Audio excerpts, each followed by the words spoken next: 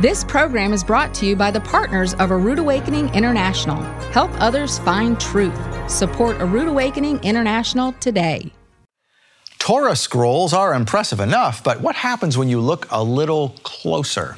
Nehemiah Gordon breaks out his 50 times magnification microscope to give you a detailed view of Keith Johnson's Torah scroll under a normal light, ultraviolet, and infrared. What you will see in this episode are details that few others have ever seen in the world, because it's the end of the sixth day, the sun is set, and this is Shabbat Night Live.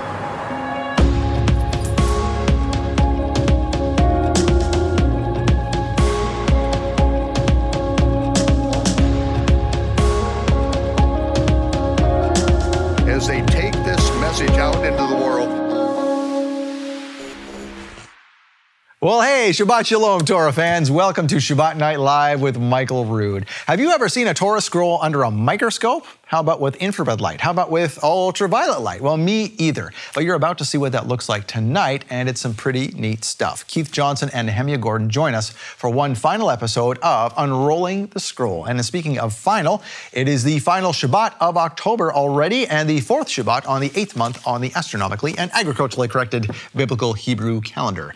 That means it is the last weekend to get this month's love gift, and let's talk about that with the one and only David Robinson. Welcome. Hello, Scott. Good to be here. Yeah, you know, so this is the final weekend to get the love gift, and it's the final teaching.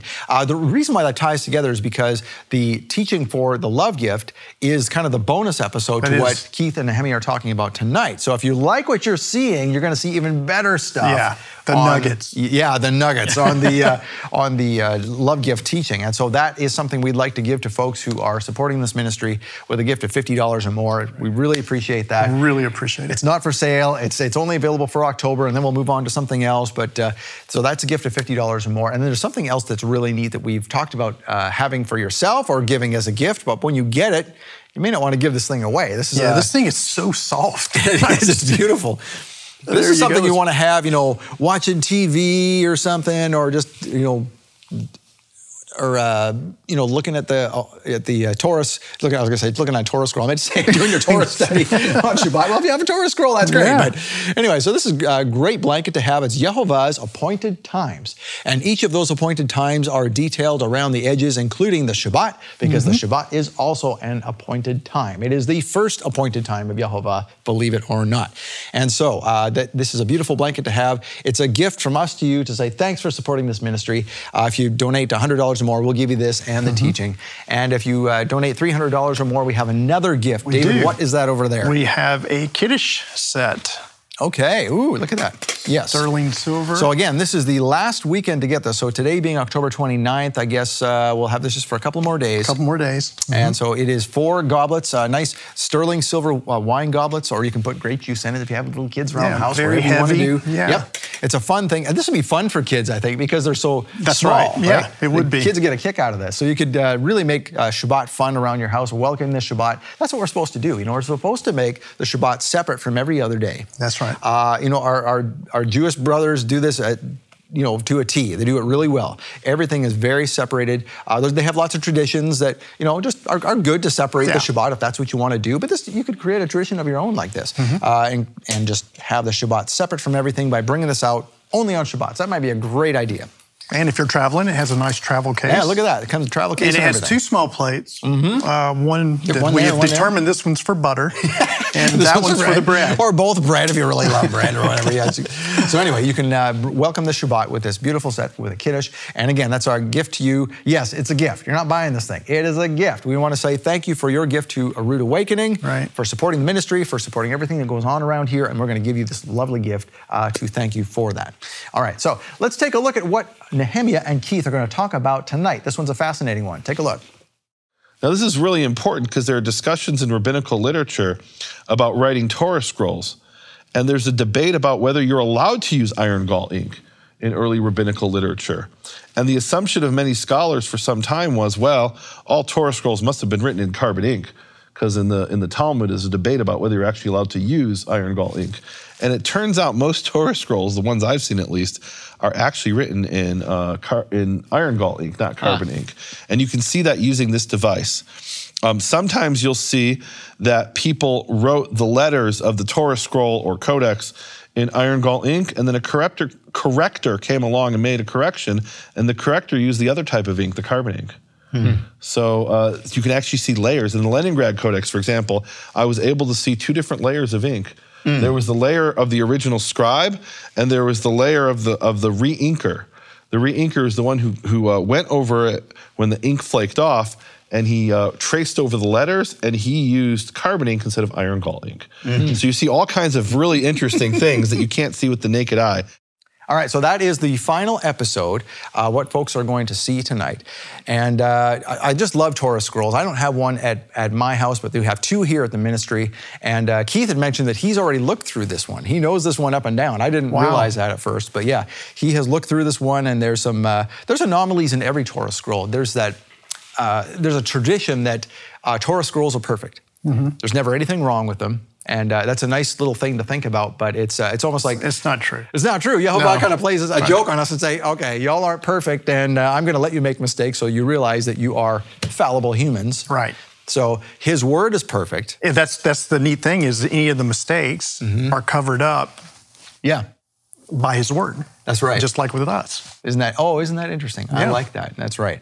And his name, I love what, some traditions we kind of say, well, they kind of get in the way of faith. And if you get too far down that road, down the rabbit hole, as it were, you can kind of go astray. But I have to respect what those who are writing Torah scrolls did with Yehovah's name. Right. There's this tradition that, if you wrote the Torah scroll and you made a mistake with his name, that whole thing would be have to thrown out. Well, okay, but as Nehemiah has brought out in this series, that if you are depending on that for, you're a scribe and that's how you make money for your family, and you make a mistake, and it's taken You're not going to be weeks. throwing away that animal skin every time you have and then this is sort of like, well, what do you do? And so you kind of have to bend the rules, but at the same time, they wanted to respect his name. Right. So they did not scratch out, they never scratched out Yehovah's name. What they did was they cut it out. And then they used Yehovah's name somewhere else. Yeah. But they never threw it out. And so it was always used somewhere. And if they had to repair the scroll, they would repair the scroll and put a patch over it or whatever. And in other places, as you've seen on this series, that they would, if there was a hole on the scroll, for example, if in the animal tanning process, and a lot of times you can get pinholes or... Right, because you're a hunter, right? Yeah. So when you do that, so when you skin an animal and you stretch it out and you have it tanned and all that kind of thing, little tiny imperfections are going to become larger because you're stretching it, right? Yeah, okay. I mean marks, if that falls under the imperfection, which it does. So, but a lot of times when you're tanning or when you're skinning the animal, you can nick it. Oh, yeah. And so you might not see a hole until you stretch it for drying. Right, yeah, just naturally, just from human error, right? Human error, or maybe there's a blemish or some kind of like mole that the animal had or something like that. So it's just going to become bigger when you stretch it out on a Torah scroll. Right. So they would never, if you've been watching the series, you've discovered that they would never write over top of that scroll or split up God's name or something like that. So there's always a reverence for Yehovah's name, which I really have to admire. I admire that too. That's a cool tradition. It is. It really is. Yeah, that's like, we never want to, I guess we do the same thing with us too. We never use the Bible as a baseball base. Right, exactly. We revere there's the word. an honor that we have for his word as his people. And we do our best to protect that. Yeah, indeed. So it's no different than that. So I kind of respect that tradition. You might be upset at me, though. I did have one I put duct tape on the spine. But I'm from the South, so I figured that's okay. My favorite Bible has a duct tape on the spine because I've used it so much. It's my favorite Bible, right? So anyway. All right, thanks, David. Appreciate it. All right, so Nehemiah Gordon breaks out his 50 times magnification microscope to give you a detailed view of Keith Johnson's Torah scroll under normal light, ultraviolet, and infrared. But first, it's time to get your bread and wine for the Kiddush with Michael. So meet us back here in 2 minutes.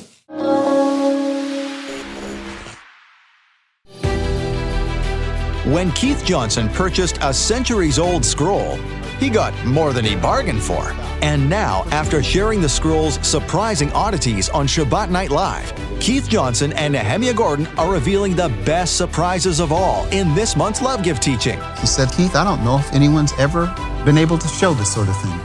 this way. Didn't you not say that? I don't know that anybody ever has taken something like this microscope and showed it to an audience that wasn't a bunch of academics at a conference. In this month's Love Gift teaching, The Scroll Untold, Nehemiah Gordon and Keith Johnson share the best-kept secrets of one very unique scroll. From mystery markings to rabbinic rule bending, you'll love every minute of this eye-opening story. Right now, for a limited time, you can get your copy of The Scroll Untold by donation. Donate a $50 love gift and we'll send you The Scroll Untold on DVD or Blu-ray. Or for a donation of $100, we'll send you The Scroll Untold, plus an incredibly soft microfiber blanket depicting Yehovah's appointed times, available only from A Rood Awakening International. Or as a special offer, for a donation of $300, we'll send you The Scroll Untold, the blanket featuring Yehovah's appointed times, plus a silver-plated kiddush set with 4 wine cups decorated with scenes from ancient Jerusalem. These are special gifts from Michael Rood to thank you for your support. Make your donation today and receive the $50 gift, the $100 gift, or the $300 gift. Don't wait. The Scroll Untold is available only until October 31st, and supplies are limited. Call now to receive your gifts. 888-766-3610. That's 888-766-3610. Or get your gifts online at monthlylovegift.com. Some of the traditions in modern-day Judaism are what Yeshua said are takanot, laws which change biblical law, which are forbidden, and Yeshua said don't do them. But other traditions are remembrances of good things in the past, and they are a shadow picture of good things to happen in the future. On the Sabbath, we take 2 challah loaves, 2 loaves of bread. This represents the manna, the double portion that we received on the 6th day. This was God's provision for us. And this is what it continues to mean to us today. When Yeshua, just before his crucifixion, the night before his crucifixion, at the Last Supper that he had with his disciples, he took bread and he blessed, not the bread, he blessed the Most High. And he said, Baruch atah Yehovah Eloheinu melech haolam hamotzi lechem min haaretz. And he broke the bread and he said, this is my body, which is broken for you. As often as you do this, remember this. By his stripes, we were healed. And then he took the cup and he said, in the prayer of Melchizedek to Abraham, Baruch atah Yehovah, Eloheinu melech haolam, borei peri hagafen. Blessed are you, Yehovah, our God, King of the universe, creator of the fruit of the vine. And Yeshua said, this, what you have been doing for 1,000 years from the time of Abraham, this represents the renewed covenant in my blood. This is how I will pay for the broken covenant. I will pay the death penalty and do this until I come.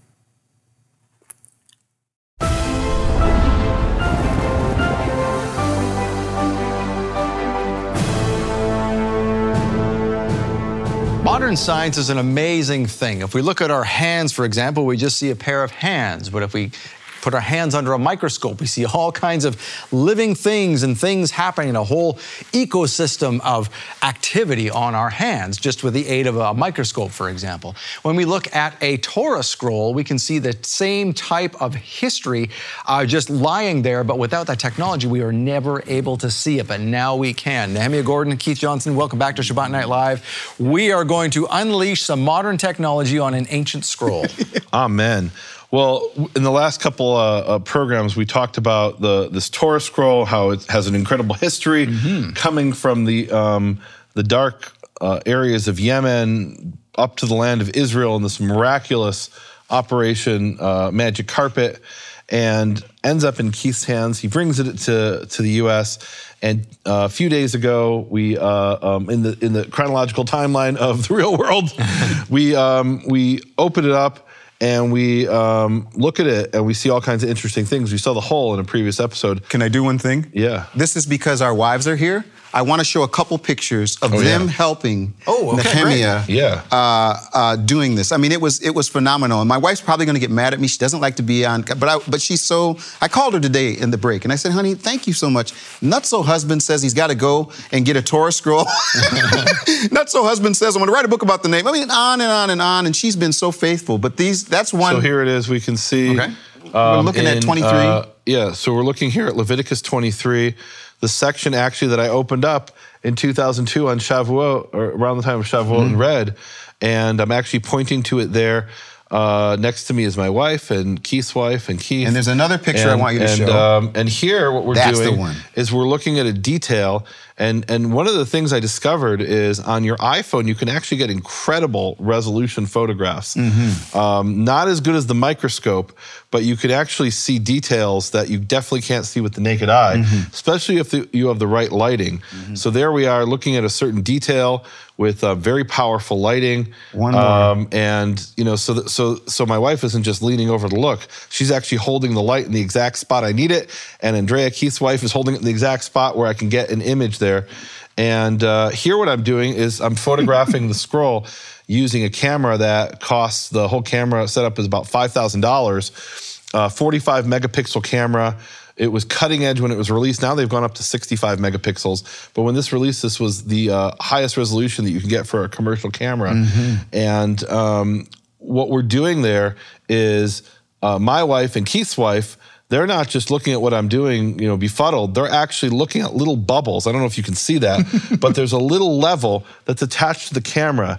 And what they need to do is tell me, is the camera perfectly level on two different axes? Because if it's not, then things in the corner will be wider and things in the other corner will be narrower, right? You want it to be uniform throughout the image. And so they're actually, you know, directing me, because I can't see it. It's on the other side of the camera. In some situations, we were able to use a tripod with a special arm that extends, and therefore you don't have to constantly have them check the level. You just do it once. But we didn't have the tripod in this situation. And so what we actually did is we went through all of Keith's Torah scroll and we photographed the entire Scott, thing. Listen, I'm telling you. And so we're talking, I don't know how long it took. It took a really long time. Some of them were 6. Was it between 3 and 6? Well, this is the interesting thing. So the tradition is that a Torah scroll, each sheet is supposed to have between 3 and 8 columns. 8 is the maximum, 3 is the minimum. The first column of this Torah scroll, which has Genesis 1:1 and on, is a single column. Meaning it's a sheet that only has one column in it. And why is that? Well, we don't know for sure, but my guess would be is someone made a mistake in that first column, and rather than correct the mistake using some of the means we're going to see right now, scratching things out, he just removed the entire column. If I had to guess, he made a mistake with God's name, or with, in that case, Elohim, which is one of God's titles, and he probably cut out that sheet and replaced it with another sheet that was 1 column wide. But you're really not supposed to have a column that's only one, or a sheet that's only 1 column wide. It's supposed to be between 3 and 8. Well, that's kind of a problem when you're trying to take photographs, and I'm trying to balance this camera in my hand for over an hour, and some of them are 3, so that's not as high, and some of them are 8, which is, if it's 8, wow, I've got to like really stretch to be able to get to it. And I've traveled all around the world and photographed using this technique. I don't always have people to help me balance, and so it doesn't always come out as nicely. Sometimes it comes out better when you have a tripod, but this is actually extremely important, because there are things that I cannot see sitting here right now that I can see in the 45 megapixel camera. There are details I can see that I can't really see. I want to look at this word here that we can see from the overhead camera. This is a live image that you're recording. It's pretty cool. And you can see this word is discolored as compared to all the other words around it. Or actually the parchment that it's written on is discolored. And why is it discolored? So here they had a mistake. It was an error. I don't know what the error was, because they erased it. And how did they erase it? They took a sharp instrument and they scratched it off the surface, and that is what caused the discoloration. And they wrote the correction over the erasure. And the word we have here is the word hachaya, the living. It says v'chol hachaya lemina, and all the living animals according to its kind. It's about the flood. And so in addition to the discoloration, you see that chet there is a very strange chet. And this is a chet that starts out that when they would write the letter chet, there'd be a little bump on it, and that was called the camel's hump. And over time, the camel's hump grew bigger and bigger and bigger until here where it's almost ridiculous. The camel's hump, this little thing up here, it's almost like a little upside down V on top of the chet. That makes, meaning normally it's flat and there's a little tiny protrusion on the top. And here it's become this whole different thing, a whole big, it's the camel's hump. And the way they've written it is there's two Zions, the letter Zion, and they're connected by a camel's hump. That's how they've written the chet. So it's kind of become ornate, I would call it, kind of stylized.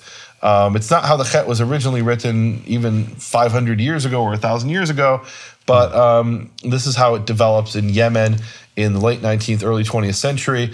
Now, I want to do something, and I think we have time to do this.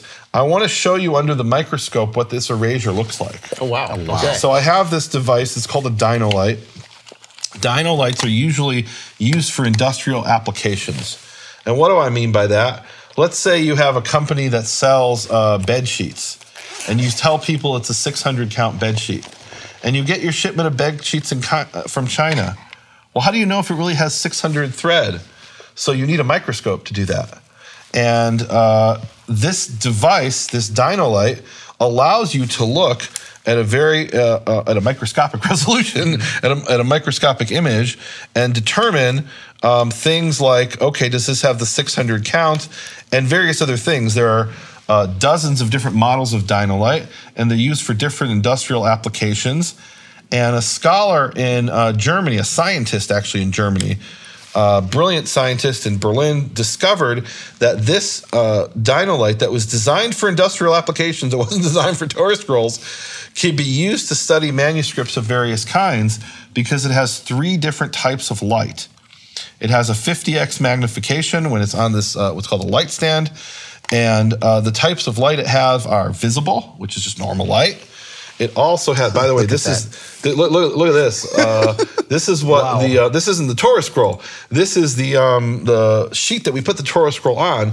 This is what it looks like under 50x light, and then we can also do. This is the infrared, the ultraviolet, and this is the infrared. So she discovered that you could use this on manuscripts, not just Hebrew manuscripts. She studies all kinds of manuscripts. And when you put it on the manuscript, you can see details that you can't see with the naked eye. And that is really cool. You could also document it. What do I mean by document it? I click a little button here and I take a photo. Ah, okay. So we're going to look at the erasure that we saw before, and we're going to look at it under the microscope. And what you can see with the visible light at 50x is you see here the edges of the erasure. So this here is the original parchment, and this fuzzy part here, the fuzzy part here is where they scratch the ink off the parchment. And it leaves this like kind of hairy mess. And you'll actually see in a lot of manuscripts, Torah scrolls and codexes as well, you'll see when they try to make a correction, they have a problem because they're writing over this hairy mess. Now, in this case, it wasn't such a big deal that they were able to do it. Another thing we can do with this device is we turn off the light stand, and now we go over to ultraviolet. And there are details you can see in ultraviolet, not in this case, but there's often details you can see in ultraviolet that you can't see. Sometimes you can see erased words in ultraviolet that you don't see in the visible light. Not in this case, but often sometimes it's the case. And the other thing you can see is you can determine the type of ink. So there are 2 main types of ink. There's iron gall ink and carbon ink.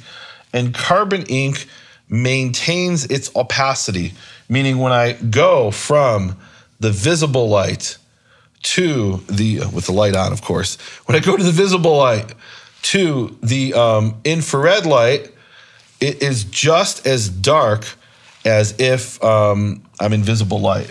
Whereas here it kind of ghosts out, right? So it's beginning to ghost out here, and that tells me that this is iron gall ink. Now, this is really important because there are discussions in rabbinical literature about writing Torah scrolls. And there's a debate about whether you're allowed to use iron gall ink in early rabbinical literature. And the assumption of many scholars for some time was, well, all Torah scrolls must have been written in carbon ink, because in the Talmud is a debate about whether you're actually allowed to use iron gall ink.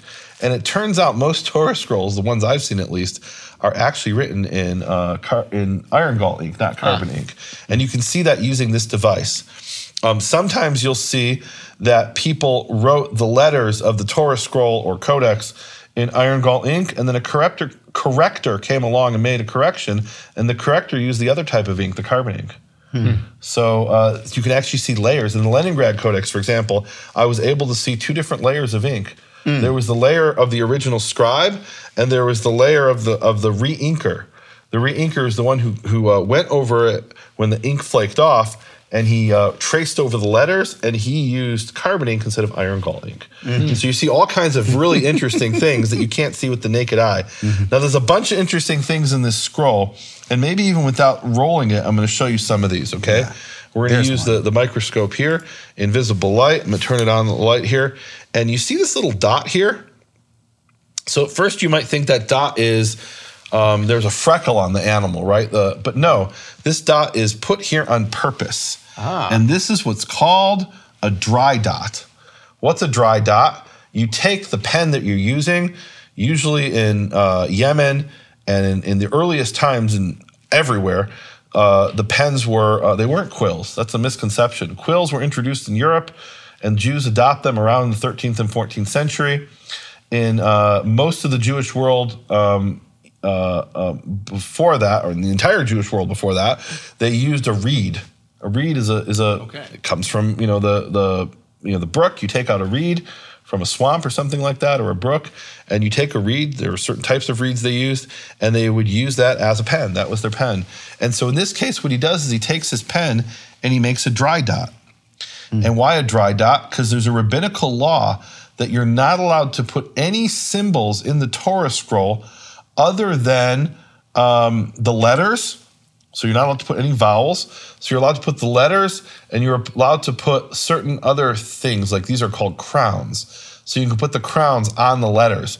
But you can't add any dots, specifically vowels, because the vowels are a series of dots and sometimes dashes as well.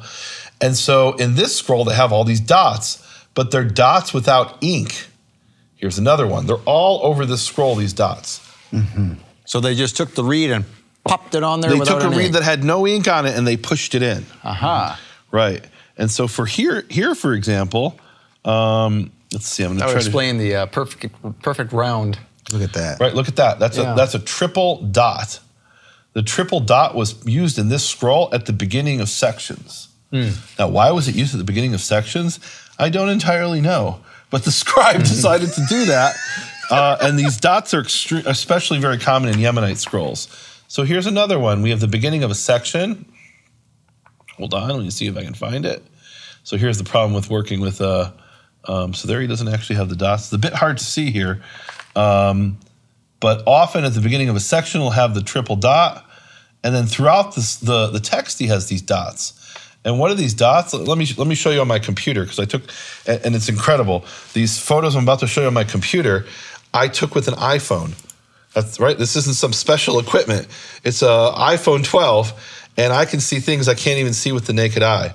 Now, if I was younger, I might be able to see them with the naked eye, and if I had the right lighting.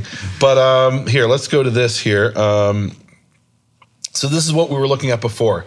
This is the correction of the word hachaya in Genesis, and then here you have a dot, here you have a dot, here you have a dot. You have all these different dots. I'm going to zoom in on these so people can see them. So what are the different dots? And the different dots in this scroll have different meanings. And this is what shocked me, because I've never seen this before. I've looked at a lot of scrolls. I've looked at a lot of Yemenite scrolls. I've looked at Yemenite scrolls that are a lot older than this one. I've looked at Yemenite scrolls from the 15th century at the British Library that have actually an incredible story to them. Can I share the story of the British Library? Go ahead. It's incredible.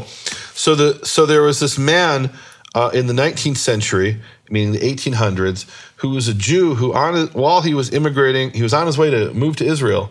And on his way to Israel, he became a Christian. And moved to Israel even though he was a Christian, and he was very much unliked in the Jewish community because he had converted to Christianity. And they gave him a really hard time. Well, he lived in the Christian quarter of the old city, And he started a business, and the business was he was an antiquities dealer. His name was Moses Shapiro. And Moses Shapiro is pretty well known today in certain circles, not for what I'm about to tell you about, but for something else. So what he's best known for is he found these scrolls that he sold for £1 million to the British Museum. And they were later proclaimed to be a forgery. And what was the reason they said they were forgeries? And it's interesting because the #1 critic he had was a man named C.D. Ginsburg, or Christian David Ginsburg. David Ginsburg was also a Jewish convert to Christianity, but he also happened to be the top scholar of the 19th century of the Masoretic text. And David Ginsburg studied the scrolls that Moses Shapiro found in Israel next to the Dead Sea, or he didn't find them himself, right? Somebody brought them to him, the story is, and then he, as the antiquities dealer, brought them to the British Library. They had found these scrolls next to the Dead Sea, and Ginsburg looks at these and he says, no, these are fake. These aren't real. And how do we know they're not real? Well, first of all, nothing can survive in Israel next to the Dead Sea for thousands of years. It's not possible. Meaning rocks can survive, but not parchment, not leather, because they can survive in Egypt. We have lots of papyri in Egypt that are far older, and leather, far older than that. But they said this couldn't happen in Israel. It's too wet, even next to the Dead Sea. Somebody say, uh-oh. Uh-oh. And why do I say uh-oh? This is in the late 1800s. Well, in 1947, famously, a Bedouin shepherd found scrolls next to the Dead Sea. And then a few years later, somebody said, oh, we said Shapiro's scrolls were fake because nothing can survive. No leather could survive next to the Dead Sea. By the way, they found next to the Dead Sea a reed mat that they claim is from the Chalcolithic period, meaning it's something like over 4,000 years old, if you accept their chronology. It's a lot older than the Dead Sea Scrolls. So things do survive. But in Shapiro's time, they didn't know that. So Shapiro is discredited as a forger, as a fake, and they destroy his life over these scrolls that they claimed were fake. And now the question is, where are the scrolls? Where are Shapiro's scrolls? They might be real. Maybe they are fake, but now we can do carbon-14 testing that didn't exist at the time of Shapiro. We can find objectively, maybe it's not all that accurate. Maybe it's off by a few hundred years, but we'll know, is it from the 19th century or is it from the 2nd century, BC, right? You can find that out more or less. Nobody knows where the scrolls are. Shapiro's scrolls are missing. It is what it is. People have been looking for them now for decades, hoping to find them, but they went missing. So Shapiro had another situation. He went to Yemen, and in Yemen, he asked the Jews, I want to buy your scrolls. People will be interested in these scrolls. And they said, no, these are our sacred objects. We can't give you our scrolls. And the story that the Jews of Yemen told is that he then went to the government of Yemen, the Muslim government, bribed people in the government and said, go seize those scrolls for me. I'll give you a lot of money. Okay, I don't know if that's true or not. That was the accusation that was made against Shapiro. He then goes back home to Israel after he sells the scrolls to the British Library. And there are Jews from Yemen who had moved to Israel in the 1860s, and they see him on the streets of Jerusalem. And they say, that's the guy who stole our scrolls. And they go to the police, and the police could care less, right? It didn't happen in Israel, it happened in Yemen. Right? Now, that was all part of the Ottoman Empire, but they still didn't care. Especially because it involved corrupt Turkish officials, right? But in any event, I've examined the scrolls that Shapiro brought, the real scrolls, not the fake ones, right? That were 500 years old that were brought from Yemen. And those scrolls are far older than this, and I didn't see these features in the scroll. And I've looked at a lot of other scrolls that I didn't see this from Yemen. I haven't seen this. So this is very interesting. Now, it's not, I'm told by someone who's an expert in Yemenite scrolls, it's not unique, but it is very unusual. Hang on one second. Are we out of time? Yeah. We're out of time, but we're going to come back. So okay. One second. So we're going to come back with why this is so unique in this scroll. Yeah. I can't wait to hear the answer. I'm sure you can't either. So we want to thank you for making this show even possible, because without your support, this wouldn't happen. Thank you for bringing Keith here. Thank you for bringing Nehemiah here. We're going to give you an opportunity to give again. Why? Because we'd like this to go to other folks. Wouldn't you like for other people to see this, and you can do that with your donation. So we thank you in advance. We'll give you a couple minutes to do that. We'll be right back. Thank you for your support of Shabbat Night Live. We had to cut a story off right before we went to the break, Nehemiah. Please continue with this story of how this scroll and the reed markings, the dry dots, right? Yeah. So it's full of these dry dots, and I'll actually come back to that in a minute. But during the break, Keith mentioned something to me that I think is worth talking about. What we can see here, this photo I took on the computer. This is from the same scroll that's right here in front of us.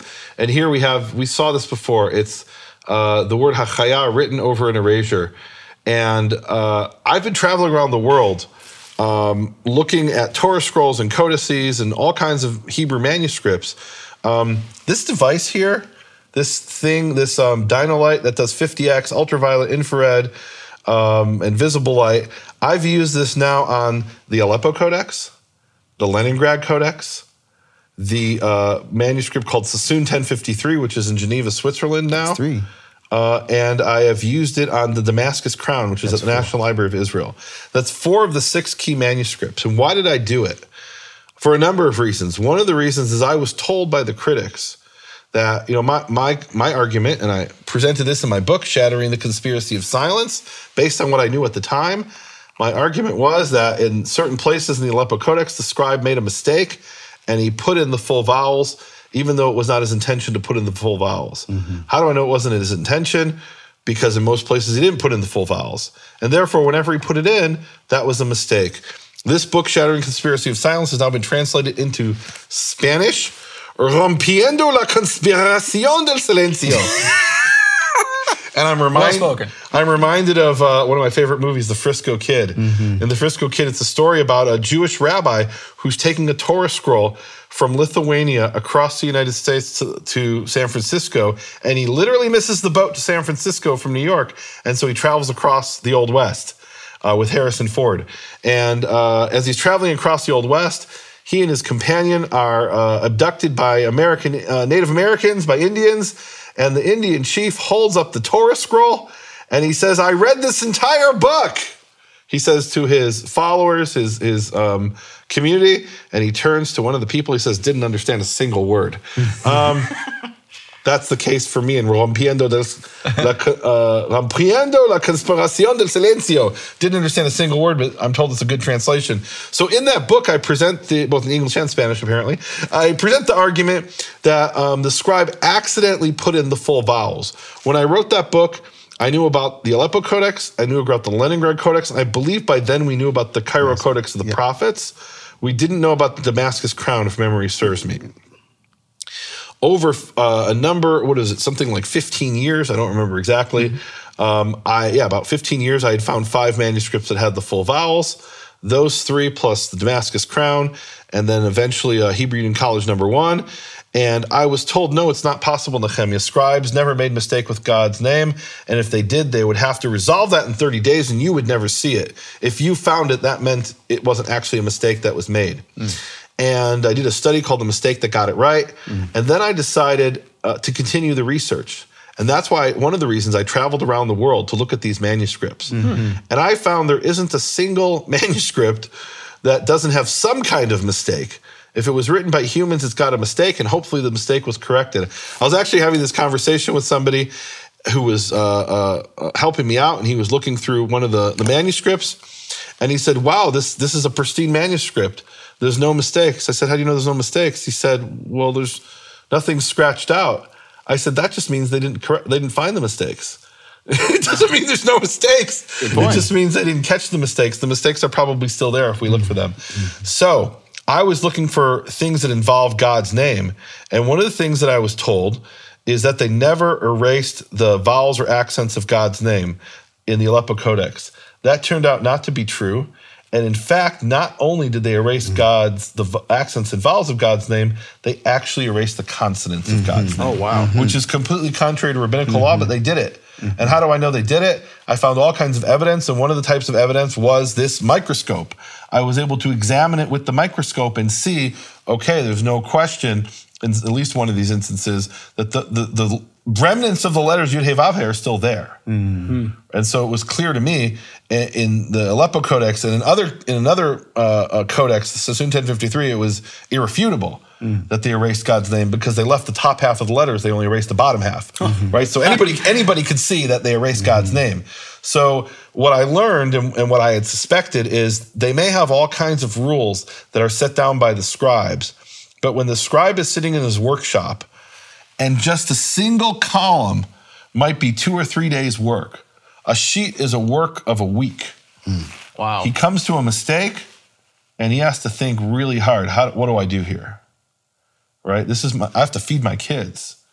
I'm not going to violate rabbinical law, but is that a law or is it a suggestion? Is it a tradition or is it a commandment? And there are some instances where they stretch the letter of the law or the letter of the rabbinical laws in order to fit some practical realities, right? What do we do in this situation? And there are all kinds of things like that. So one of the things that happened, Scott, was we were doing episode 15 of Hebrew Gospel Pearls. And as we were doing episode 15 of Hebrew Gospel Pearls, this was a game changer for me. In fact, it literally stopped everything. We were doing Hebrew Gospel Pearls, and we're talking about what happens with the Hebrew Gospel of Matthew. And Nehemiah says, you know what? I know of an example where we see this in one of these big six. One that people don't see. Big six manuscripts of the Tanakh, of the Old Testament. Okay. So he goes right on, we're doing this. You got to watch Hebrew Gospel Pearls 15. He goes right onto his computer. This computer's got everything on it. Same computer, yeah. And he goes to this manuscript. We wouldn't even see this manuscript. I mean, you could tell a story, but I can't let you tell the story. Can I tell the story? Well, you got to tell the story, I guess. So this is one of the big six. 4 of the big 6 manuscripts of the Tanakh. Aleppo Codex, Leningrad Codex, let's see here, Damascus Crown, Oriental 4445 at the British Library, Cairo Codex of the Prophets, and Sassoon 1053. Those are the 6 key manuscripts of the Tanakh in Hebrew. When scholars are studying what is in the Masoretic text, they look to those manuscripts. And they look to others, but those are the 6 key ones that scholars have looked to. And 4 of those are in the hands of public institutions, the British Library, the National Library of Israel, the Russian National Library, and I'm missing one right here. I forget where the 4th one is. In any event, 2 of them are not in the hands of public institutions. One of them, we don't know where it is. That's the Cairo Codex of the Prophets. Maybe it's in Cairo, maybe it isn't.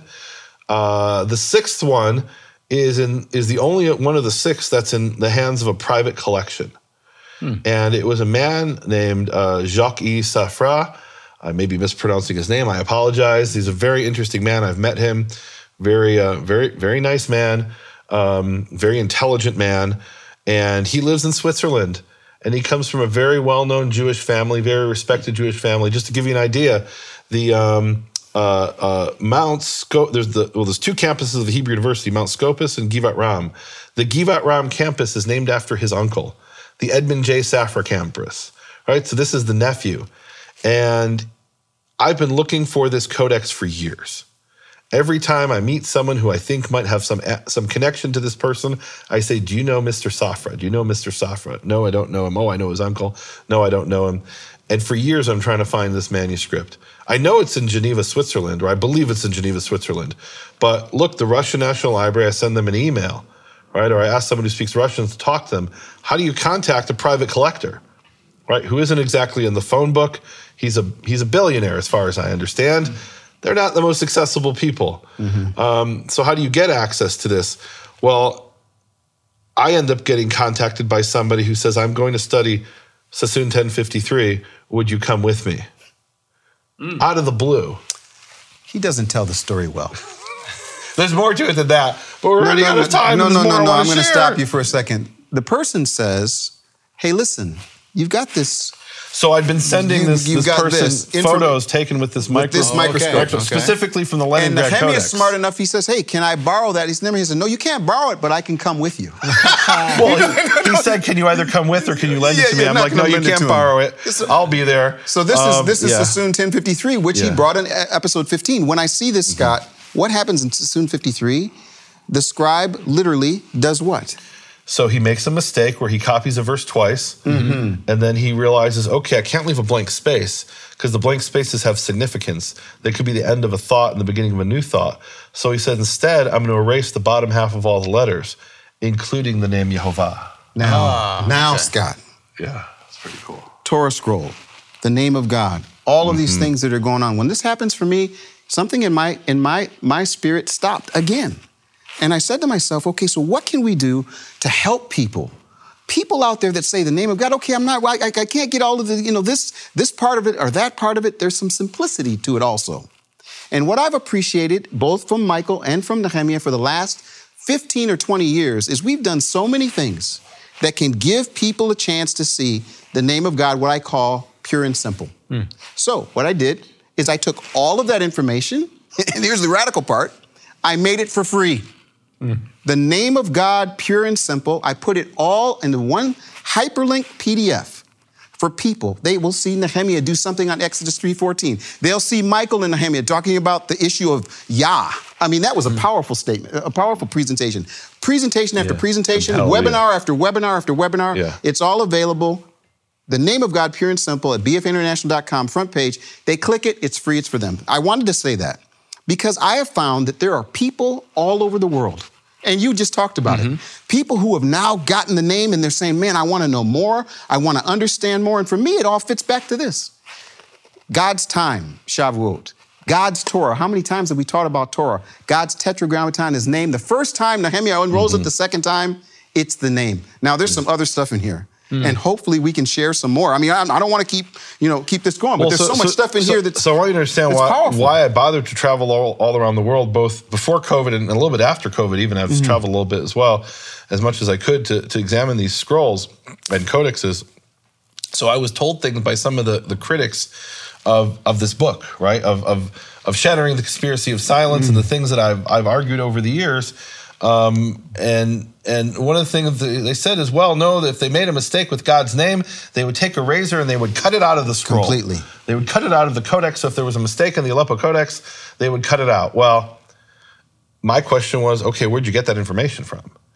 And I ended up contacting the top scholar in the world on this subject. And he said, yes, I've seen them cut out from Torah scrolls, God's name, when a mistake was made. And then he stated the obvious. That would never be done in a codex because there's writing on the other side. Oh, that's a good point. Okay. So you couldn't. Yeah, you could. And I actually did find one a printed book where they cut it out, but that's a special case.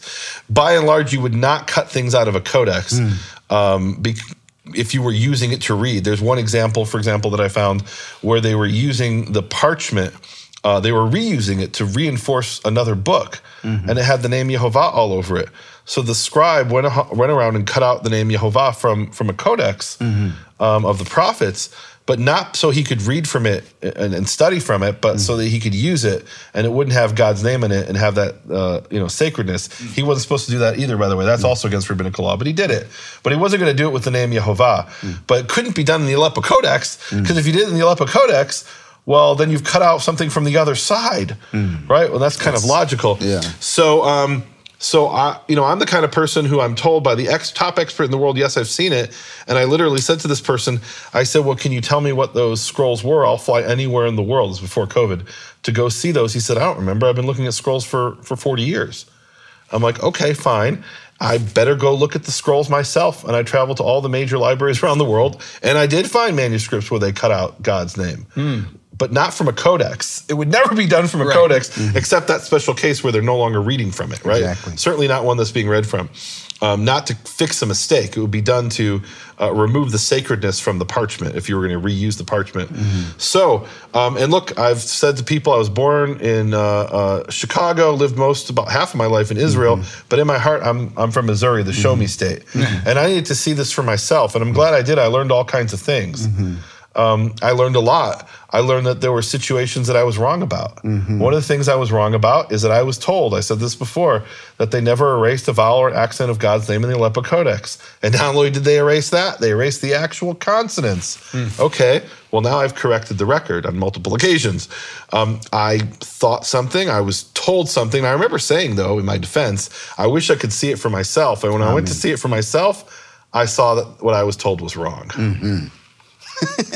So going and seeing it for yourself is the key, and examining it with the tools that we have. I'm sure there's more and more things we're going to find. I mean, your first discovery that's made it out there like crazy is the how many thousands of vowel points in the name of God we and that's now. An interesting point. I've had people say, well, how many times have you found God's name with the full vowels? Well, I couldn't even tell you how many. Like, take, for example, the Damascus crown, which is from the 10th century. It's one of the earliest pointed, meaning it has vowels, Bible codexes that we have in the world. And almost on every page it has Yehovah with the full vowels. It's the entire Torah. And I don't know what that number is, but it's something like 1,500 times, right? I haven't counted the exact number, but it's almost on every page. It's over 1,000 times, that's for sure. In other ones, for example, the Aleppo Codex, there's 8 places that it has the full vowels. 2 of those you might be able to argue are from a later scribe. 6 are original. So there it's a very relatively limited number. Other ones, it's I forget the number in the Leningrad Codex, but somewhere in the 40s or 50s. So it varies based on the manuscript. But if you take the number of manuscripts, or at least shelf marks, right? It's hard to count manuscripts. A lot of times we have these fragments, and we don't know how those fragments connect to other fragments. We don't know, is that part of the same codex, or are they from 2 different codices? But if you count all the shelf marks, I've found over 2,400 with the full vowels. Wow. And years ago, I did a teaching, and somebody said to me, okay, you found, I think it was 10 or 50 or something. They said, when will you stop?